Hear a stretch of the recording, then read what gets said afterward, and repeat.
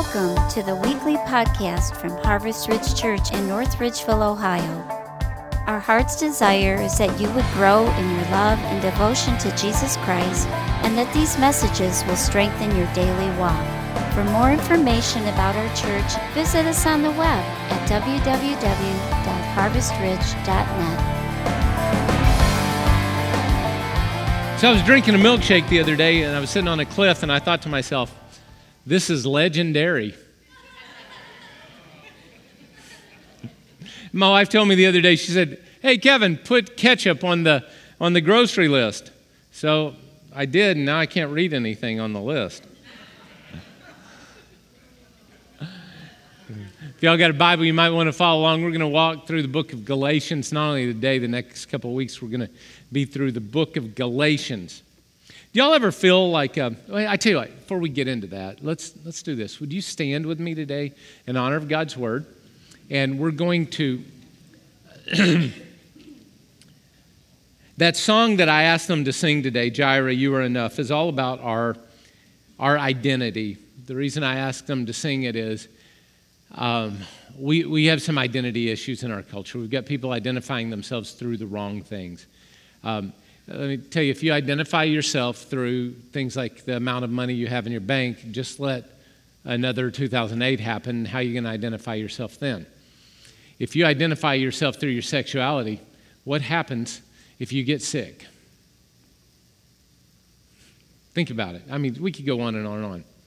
Whatever you identify yourself with, it's probably the wrong thing. So what we're going to talk about specifically this summer is we're going to talk about our identities and how our identities are to be formed. Because I've been reading the Apostle Paul, and I've been working through his letters, and the more I work through them, the more I realize he has something to say to us today that I think will actually make a high impact on our lives if we're willing to listen.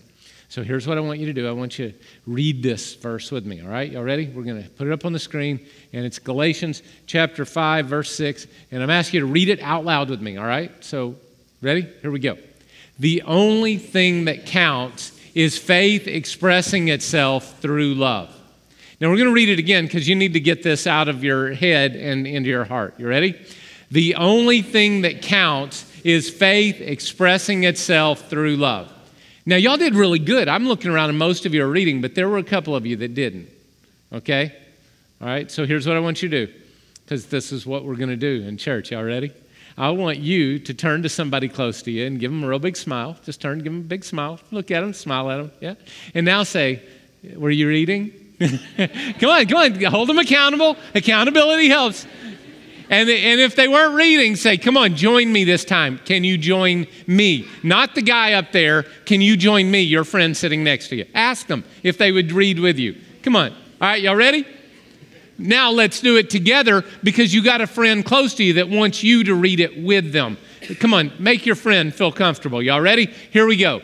The only thing that counts is faith expressing itself through love. It's amazing how much louder you were that time because when you did it with a friend rather than the dude up front, you actually participated more, and I guarantee it meant more to you. Now, can we look at the content real quick? What's the only thing that counts? Your identity. The only thing that counts is your faith you have in Christ and what you do with it, which is to love people. You know, the church is really good at talking about faith, but really bad about talking about love. And I want us in this body, I want us to be a church that's known, a called out group of believers that are known for our love. For our love, not for our political affiliation. That's not my identity. I said not my political affiliation. That's not my identity. And if it's your identity, then you got the wrong identity. Faith expressing itself through love. So one final time with your friend, really loud, let's get this out. So we've talked about what it means. Let's do it together. Y'all ready?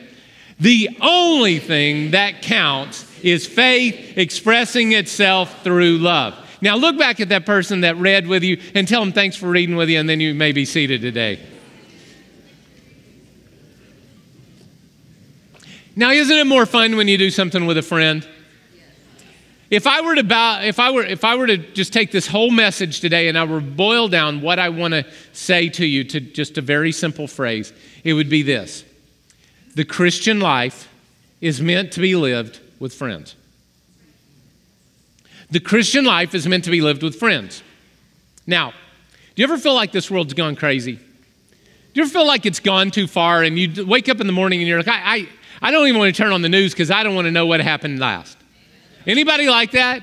Anybody you start reading the news or you start hearing stories or you're at the water cooler, somebody starts talking and you just get mad and you feel it bubbling out of you? Come on, anybody like that? You feel the anger start flowing up and you look at the world and you think, how did we get here? How did we get here that we're so divided over political parties that what is a problem in one isn't a problem in the next, and what wasn't a problem in one is a problem?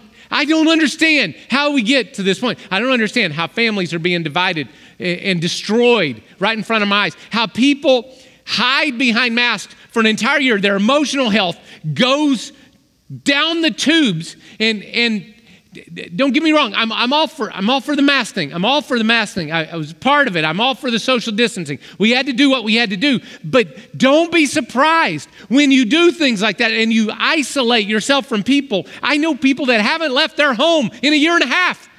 And by the way, they're all depressed. Why? Because you're not meant to live alone. You're not meant to live in isolation, stuck off somewhere in a corner, hiding from everyone. And that's why tension and depression and anxiety gone through the roof. And how did the early church make an impact? Think about it. The early church lived in just as perverted, just as twisted, just as ungodly of a culture as we do. And they were much more hostile to your faith because they were actually throwing Christians to the lions. That hasn't happened to any of you lately, has it? All right. So there was this early church started with 120 believers, and in 250 years, they brought the most powerful empire in the world to its knees. That shame of a Roman cross, the ultimate sign of shame and degradation was to crucify you on a cross, becomes now the symbol of victory all throughout the Roman Empire. And everywhere you go in Rome today, there are crosses everywhere, and they're the ones that killed Jesus on the cross to shame him. How did the symbol of shame become a symbol of victory? All in 250 years or less.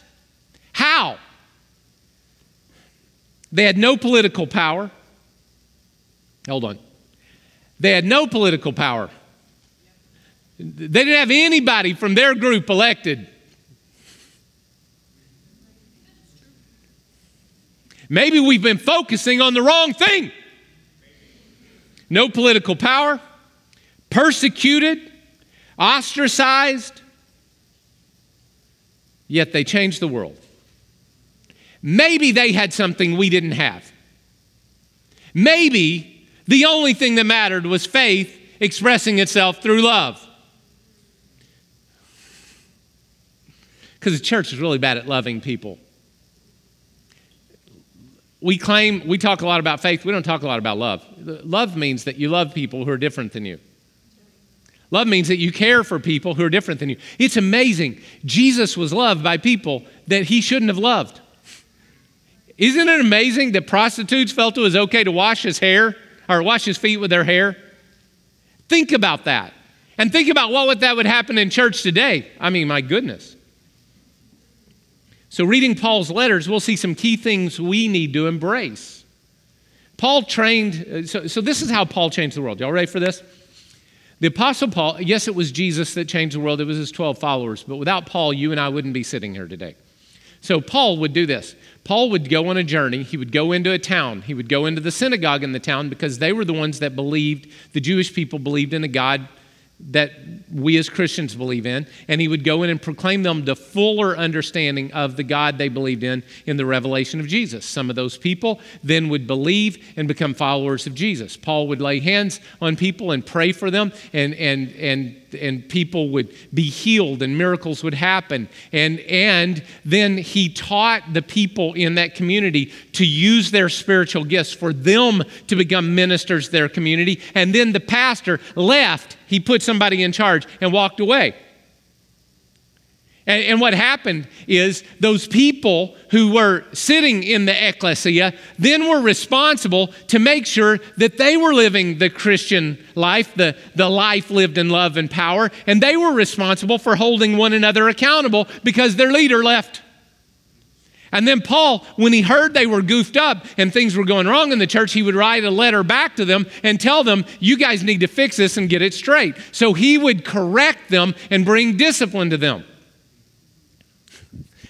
Are y'all getting this? How did Paul change the world? He preached the gospel to people. Those people believed it was their job to live in the power of the Holy Spirit in their lives and their community. And those same people accepted and received the correction of other followers of Christ who were directing them. And those are all no-nos now in the church. Number one, you all think it's a preacher's job for everybody to get saved. No, it's your job. Listen, it is your job to operate in the spiritual gifts, not just in church. Yes, we want them here in church, but you need them in your home, in your marketplace, in the places you live, and in your neighborhood. It is your job to be the church of Jesus Christ, to faith expressing itself through love to your neighborhood. That's your job. And it is then the job of the pastoral leadership and the authority, the apostles or whatever they were. It was their job then to correct those that were stepping outside the proper bounds of rightness. And you can't do that now. Don't judge me. Only God can judge me. No, in the Bible, we're to judge one another. Getting too up in your business now? That person sitting next to you, it is their job to hold you accountable for your Christian life. And we live in a world right now, don't judge me, I can do whatever I want to. Not in the church. You may do that before you get saved, but once you say you're a follower of Jesus Christ, you have a requirement to submit to the authority of the body of Christ that tells you when you step out of line. So, Paul did this, and then he would write these letters. And those letters that he wrote, we put them together and we call them the Bible. But actually, they're just letters that Paul wrote to the church to tell them that they needed to shape up or ship out. So, today we're going to start with the book of Galatians. And I have 3 minutes to do something I spent literally hours on. Okay? So I'm going to put a timeline up. And the timeline, Jesus was crucified and resurrected around 30 AD. And Paul goes on a second missionary journey all the way at 52 AD. That's when he goes to Corinth. So in that time period, and the book of Galatians for the first 2 chapters talks about a lot of these journeys. Paul made at least 3, possibly 4 trips to Jerusalem. The first one was in AD 34, a couple of years after he got saved. So catch this. Paul probably got saved within like 3 years, 3 to 6 months of Jesus' death, burial, and resurrection. Paul was a follower of Jesus. I always thought it was years later, but it's not years later. It was in 3 to 6 months that the Apostle Paul got saved. And then you can go back to this and just stay on the slide. And then he took it was probably AD, it says 40, but it was 46 to 48 AD. Paul took his first missionary journey. He went to this place called Galatia. And we're going to show you a map of his first missionary journey. And you can see that he left from Antioch over there on the right-hand side, and Jerusalem is down below. And Paul was a world traveler, so he took 4, probably 5 or 6 or 7, because a good Jewish person was supposed to go back to Jerusalem every year. So Paul probably went to Jerusalem several times, and he mentioned several of these in the book of Acts and the book of Galatians. But notice on his first missionary journey, he went up to the other Antioch up there, and the other Antioch is in the region of what? Galatia, not the town Galatia, but the region of Galatia. So Galatians is a letter written to the churches in that area. So we can go back to the timeline. So Paul goes and visits them. Back on the timeline, please. He visits them in the first journey before AD 48. He's back, goes to Jerusalem for either trip 2 or 3, I'm not sure which one, and he delivers some stuff to Jerusalem in AD 48, and then in AD 49 he goes back to Antioch, which is his home church, and he gets a message that these Galatians were abandoning the faith, so he writes this letter to them that is known as the letter of Galatians, and it's a correctionary letter, and by the way, this letter of Galatians was written to say what the rules of engagement were for us as Christians who were Gentiles. And the reason this is important and the reason the timeline is there is AD 50 is either the 3rd or the 4th trip to Jerusalem. And this is the time that the church council all got together, all the apostles, and they made a decision about the content of Paul's message. And they supported, you can read it, it's in Acts chapter 15.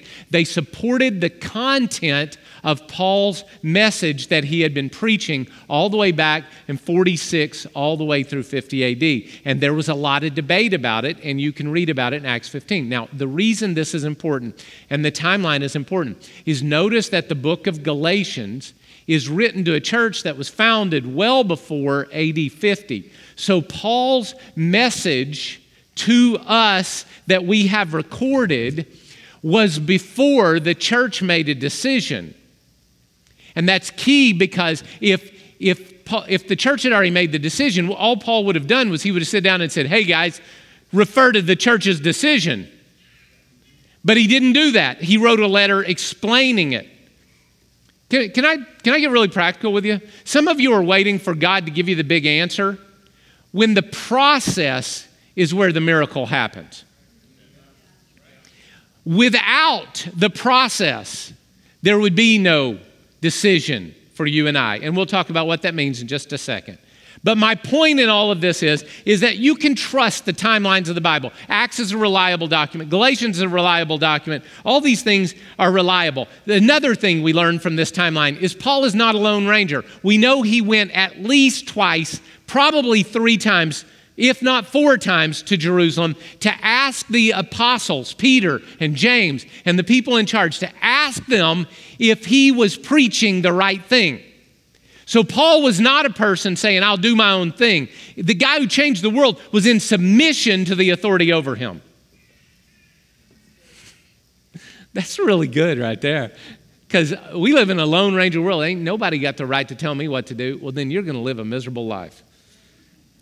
And then the last thing is Paul wrote this letter before the Jerusalem Council in AD 50. One other thing about that. Listen, do you realize that I follow a lot of people that claim to be atheists online? And they're the new atheists and whatever. They're always calling into question, the Bible and all that kind of stuff, and saying it was written 300 AD and the church made it up. And listen, we have letters in our Bible that were written within 19 years of the death, burial, and resurrection of Jesus. Come on, I've been the pastor of this church for 30 years. 19 years is not that long in history, right? The gospel you and I stand on is one that was written incredibly close to the events in which it happened, and the authority of it and the power of it is still real and viable to this day. It was not made up by a group of people later on. It is the original authentic message, and you can trust it. All right. So, where am I at? I got to switch now. So we have two reasons Paul writes this letter. There are 2 issues he's going to address. The first one is the theological issue of the letter. The theological issue is a fuss about foreskins. Circumcision, peritomeo in the Greek. Peri means around, tomeo means to cut around.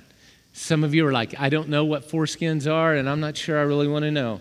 Well, let me tell you that the Gentiles were being engrafted into a Jewish church. In the Jewish church, the Jewish believers, or if you were a Jewish person, the sign that you are a participant in the Jewish covenant of God's blessing on Abraham is that you did what God told him to do, which was to cut the extra skin from around the male genitalia. I can't believe I'm saying all this in church. It's in the Bible, people. Deal with God, not me. So anyway, but it was the symbol. So if you were a Jewish person, you would circumcise, cut the extra skin off. And the extra skin is like bagels. Y'all know bagels? Bagels?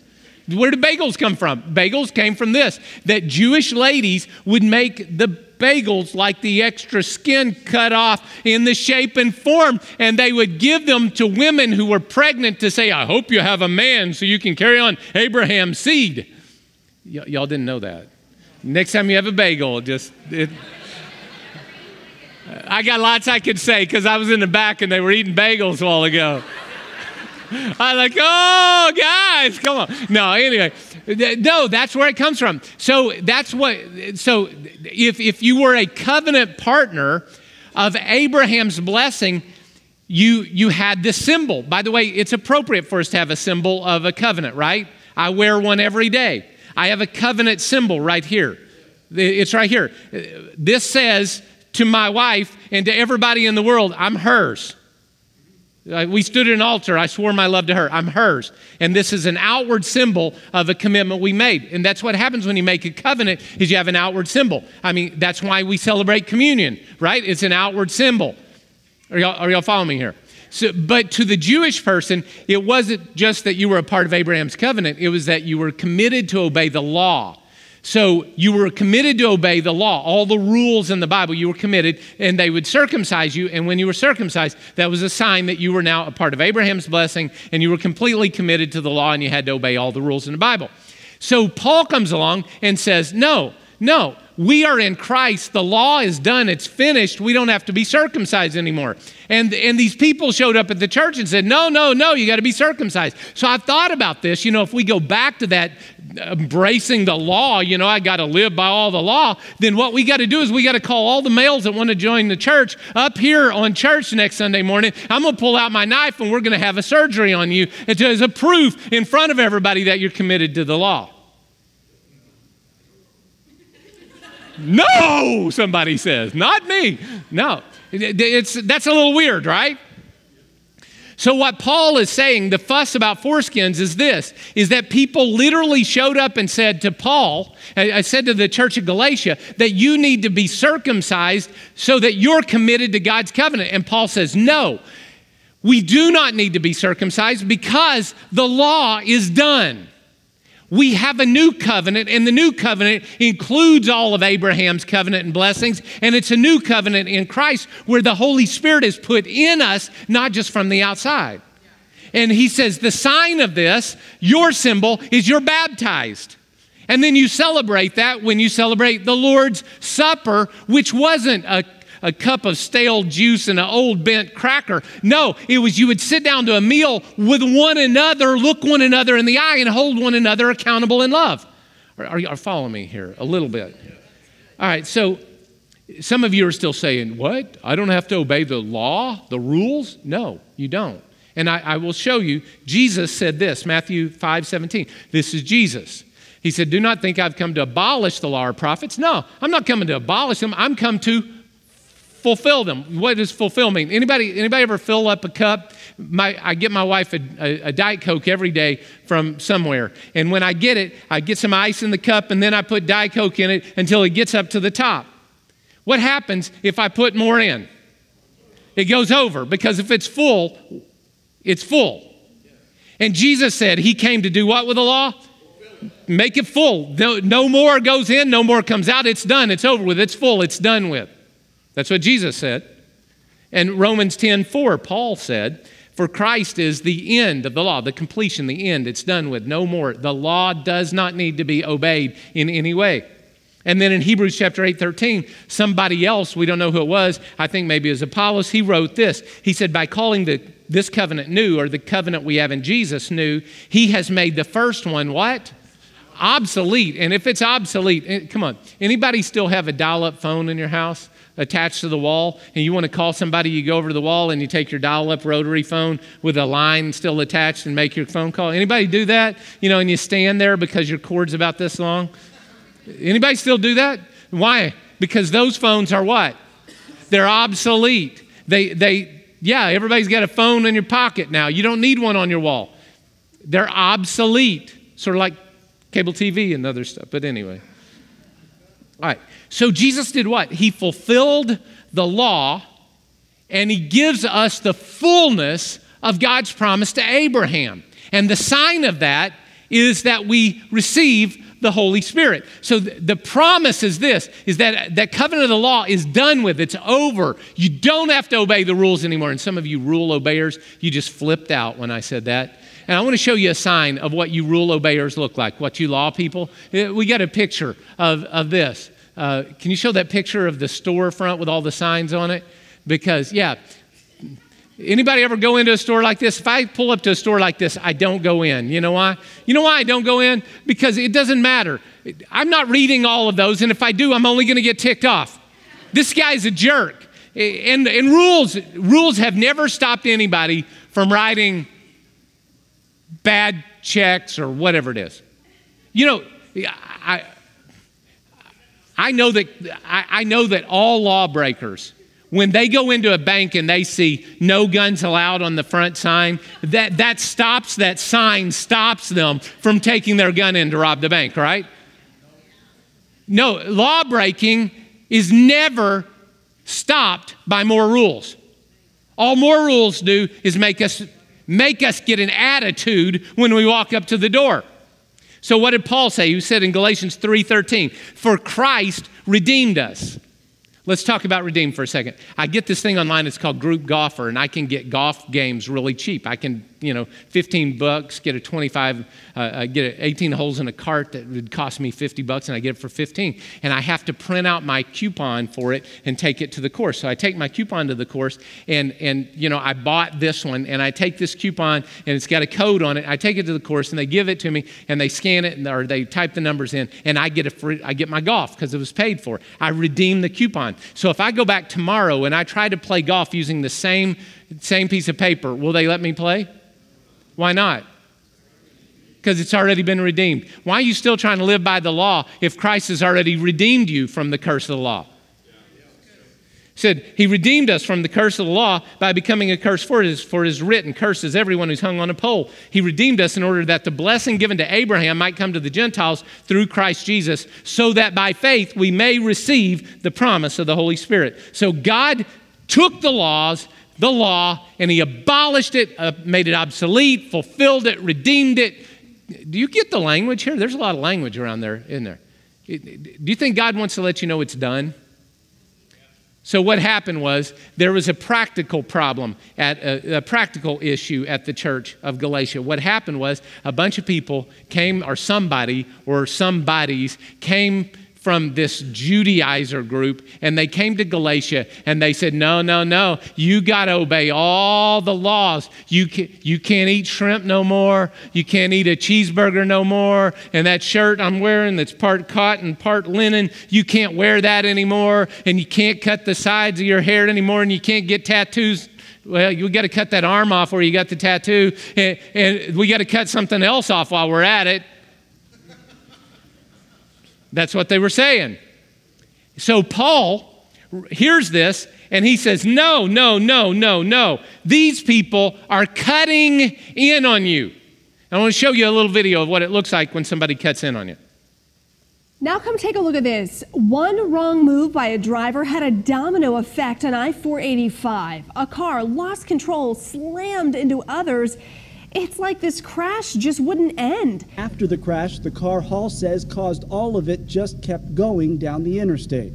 We got one more for you, what a crash looks like. Look at the car up there on the top. And look what happens. One person cuts in, and everybody winds up getting wrecked. And what was happening at Galatia, somebody showed up and using Paul's words, they cut in on them. They cut them off. And when they made that movement brought chaos and destruction.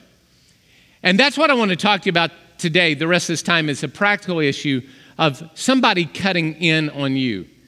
And how I was reading a book. How do we protect against our kids being wrecked like that? Our lives being wrecked like that? How do we protect against it? I was reading a book recently called The Other Half of Church by a guy named Jim Wilder.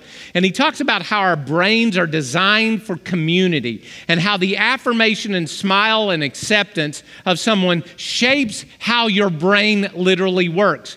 You cannot process logic until you feel affirmation.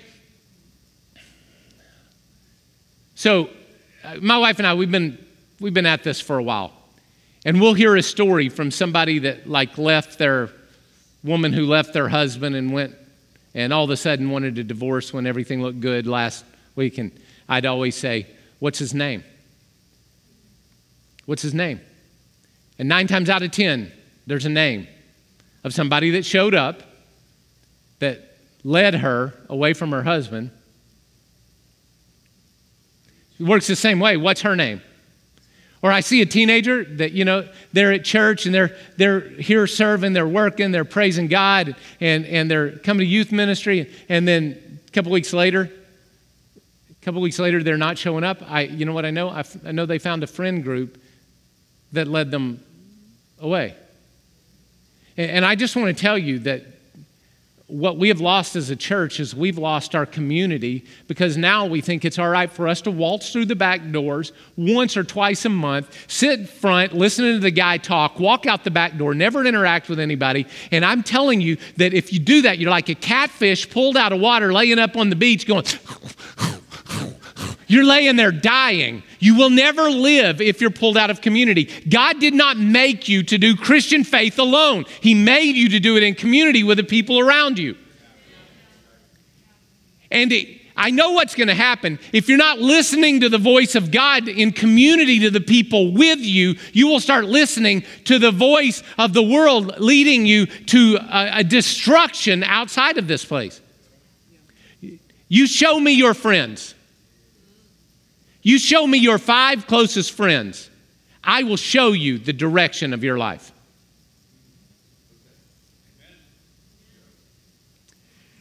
Because our brains are designed that when we get affirmation, acceptance from somebody,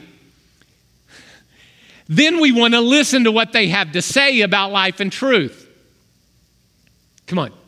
Anybody in this place? I've done research on this. I've talked to a lot of people. Tell me the time you were the closest to Christ, you were growing the most in your relationship with Jesus. The time that you grew more in that time period than any other time. I'm going to tell you what you had. You had a friend or a group of friends near you that encouraged you to grow in faith. The opposite is true. I read an article years ago about everybody who started smoking. And nobody thinks, hey, it's a great idea to pull cancer into my lungs and smell horrible and spend lots of money. Everybody that started smoking had a friend teach them to smoke. See, we are designed for relationship. And what matters, the only thing that matters, is faith expressing itself through love. And we as a church have stopped loving, and we wonder why we don't have any impact on the world. And the reason you stop loving is you think you're spiritual because you waltz through the door, sit on your butt, complain about how it sounds, or somebody didn't do something you like, and you walk right back out the door, and you add nothing to the church, and all you do is complain because you're a consumer. And if you're a consumer, you are not adding to the gospel. You are destroying the work of God in this world.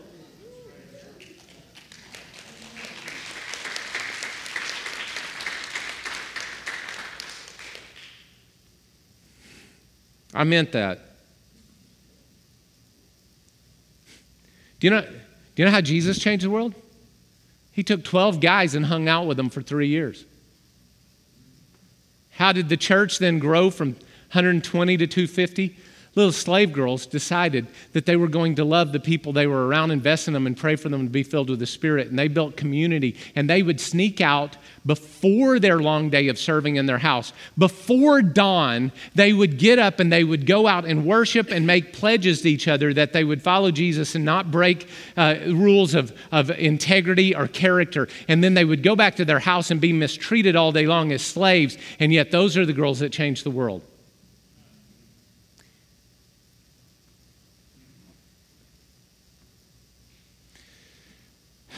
All right, so in 1978, there was a movie, Scared Straight. One more, movie, Scared Straight. It worked. 17 kids were taken into a high penitentiary. They were taken into a penitentiary with a bunch of lifers, and they pulled the kids in, and the kids, they were, anywhere from like 15 to 18, something like that, and they just let these lifetime prisoner guys, no rules, just go off on them. And they yelled at them and screamed at them, and those kids went back home, and 16 of the 17 never showed up in prison ever again. Now, that didn't work from then on. Never worked from that moment on. Because here's the message that they said worked, and the message those 17 kids got. They got that you're not welcome in prison.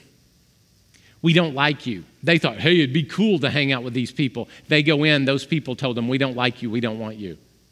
So they went back home and they accepted the love and inclusion of their family and their churches, and they turned their world around. Why didn't it work from then on? Because everybody knew that it was a show and not that it was a reality. What did I just say to you? I said the power of affirmation and acceptance has the power to change lives. And if you want a church that you can just sort of waltz in and you can observe the show and leave, this is really not the church for you. Because we will become a church where we're committed to one another, and we are committed to life groups, and we're committed to serving with one another and giving to one another. And if you think there's a problem here, it's your job to fix it. It's not my job to fix it. It's your job to fix it. I'm painting a different story because I'm tired.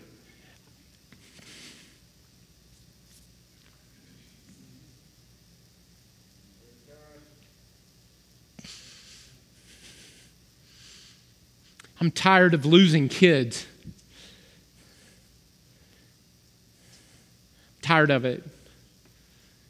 Churches, we're doing it isn't working. We need to do it a way that works. Where our kids grow up in age-appropriate ministries being loved of those around them, and we can drop the drama and actually love each other and treat each other like Christ. Maybe some of you adults could actually get involved with the next generation, actually love them instead of, I'm too old to do that. No, you're not. You're not too old until you're dead. Trust me, I have these feelings, and I'm telling you, we have to do it differently because I'm tired of watching people I love get their lives trashed because they're accepting the affection of liars who want to destroy them rather than the church that wants them to live to be old, happy, healthy people who love their family and have a relationship with them.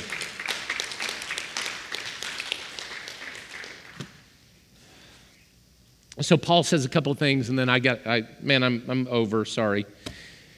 Paul says a couple of things. This is why you should listen to him. Number one, his authority is from God, not from humans. Galatians chapter 1, he says, verse 1, Paul, an apostle, sent not from man nor by man, but by Jesus Christ and God our Father who raised him from the dead. My authority is not mine, my authority is God's. Second of all, his commitment is to the blessing of the Galatians, not their bondage. He says, we did not give in to them for a moment so that the truth of the gospel might be preserved in you. We want your blessing, not your bondage. We don't want you to be hurt. We want you to grow. And Paul is committed to integrity, even when it means confrontation. Galatians 2:11, great story. When Cephas or Peter came to Antioch, I opposed him to his face because he stood condemned. For before certain men came from James, he used to eat with the Gentiles, and then he started acting in a way that was wrong. And Paul confronted him because Paul would rather confront you for what you do wrong than let you live a destroyed life. And then Paul was willing to pay the price. This isn't like fake friends. Why do your friends want you? Why do your friends want you? This is a great question to ask. Why do people want you to follow them on Insta or Facebook or YouTube or whatever it is? Why do they want the followers? So they can feel good about themselves, and a lot of them just want to make something off of you. Why do those friends want you to smoke drugs? Why do those friends want you to steal or behave in that way or to change your sexual identity? Why do they want that from you? I tell you why they want it, so they can feel better about their sin because they're on a highway to hell and all my friends are going with me. Nobody in their right mind wants to go on the highway to hell because I've seen the lives that are wrecked on it. But yet they all want you to go with them so they can crawl over you to get to their next pleasure. But when you find somebody that says, I will lay down my life so you can have a better life like Paul did, you should trust that guy. All right, Paul told them the truth, but they were comfortable in their old narratives. Jesus already paid for our sin, but yet you live in guilt for your past failures. Jesus loves us unconditionally, yet we still doubt our self-worth. Jesus wants us to love one another, but we live in unforgiveness and laziness towards one another. Jesus tells us to serve one another, but we're selfish. His name was Mike. I was there the day he got saved, and he got saved. He was a heroin addict, and he got saved. He got really saved. His life changed. He started hanging out with us, and my dad sort of took him under his arm to disciple him. And before long, a couple of months later, Mike stopped responding to the phone calls. Now, Mike had gotten married. He had a beautiful wife. He had a life that was going in the right direction. He had got a job back, and his entire world was going the right way. And you know what Mike did? He went back to his old friends. And when he went back to his old friends, me and Dad finally hunted him down one day because we were looking for him. Because you see, we wanted Mike to live the best life. But when we found him, he was stoned naked, totally stoned, cold, passed out naked on a seedy little motel room, laying there in his own puke and vomit and filth in the floor of a nasty hotel room. And that's how we found Mike. But when he left the faith, he had a wife, he had a family, he had a job, he had his world together and moving in the right directions. But his friends took him back to the filth. Why does Rover's Morning Glory want you to listen to him? So they can infiltrate your mind with their crap and you listen to it. It's time for us to stop it and to commit to one another, to be people of faith together, to encourage one another, to step up and to move in the right direction. And you think I'm mad? I'm going to show you how mad Paul was. Oh, I'm mad. I'm tired of watching people I love get destroyed by people who only want to use them. And that makes me mad because you know what I want for you? You know what I want for you? I want you to be 85 years old, walking down the road with your husband, gumming whatever you're eating, a corn dog and gumming it because you ain't got no teeth and you're holding hands. And you and your hubby are like, oh, yeah, we just love life because it's so awesome. Our kids all love us and we love them and we have Jesus and we're just so happy and we're blessed financially and physically. And you know, we're going to die soon, but it's been fun. And that's what I want for you. Yes. You know what I don't want to do? I don't want to find you in a seedy hotel room, passed out naked on the floor with your own filth and vomit on you.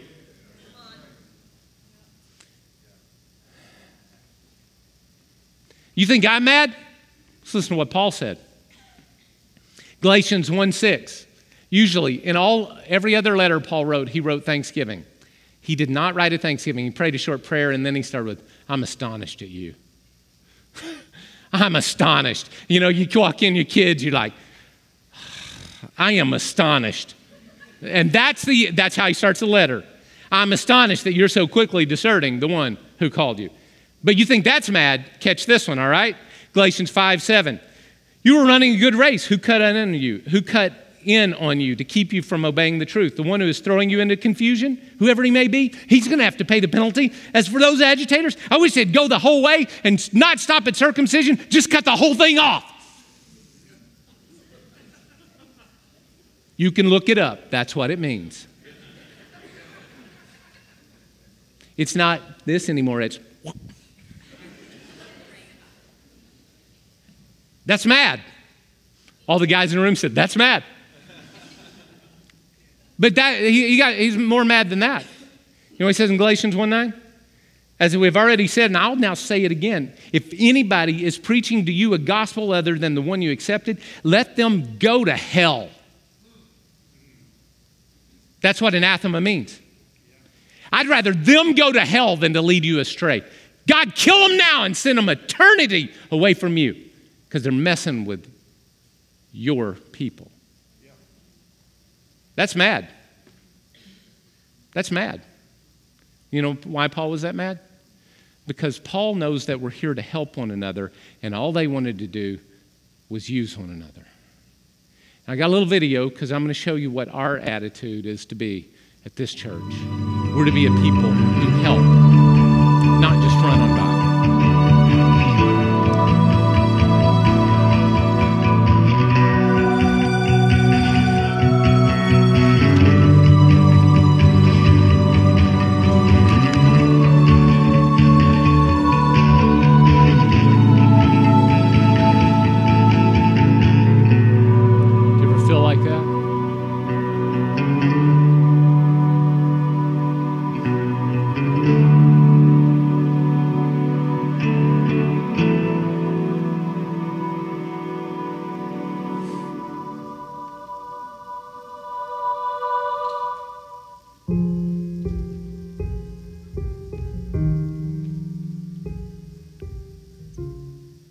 That's who we're called to be.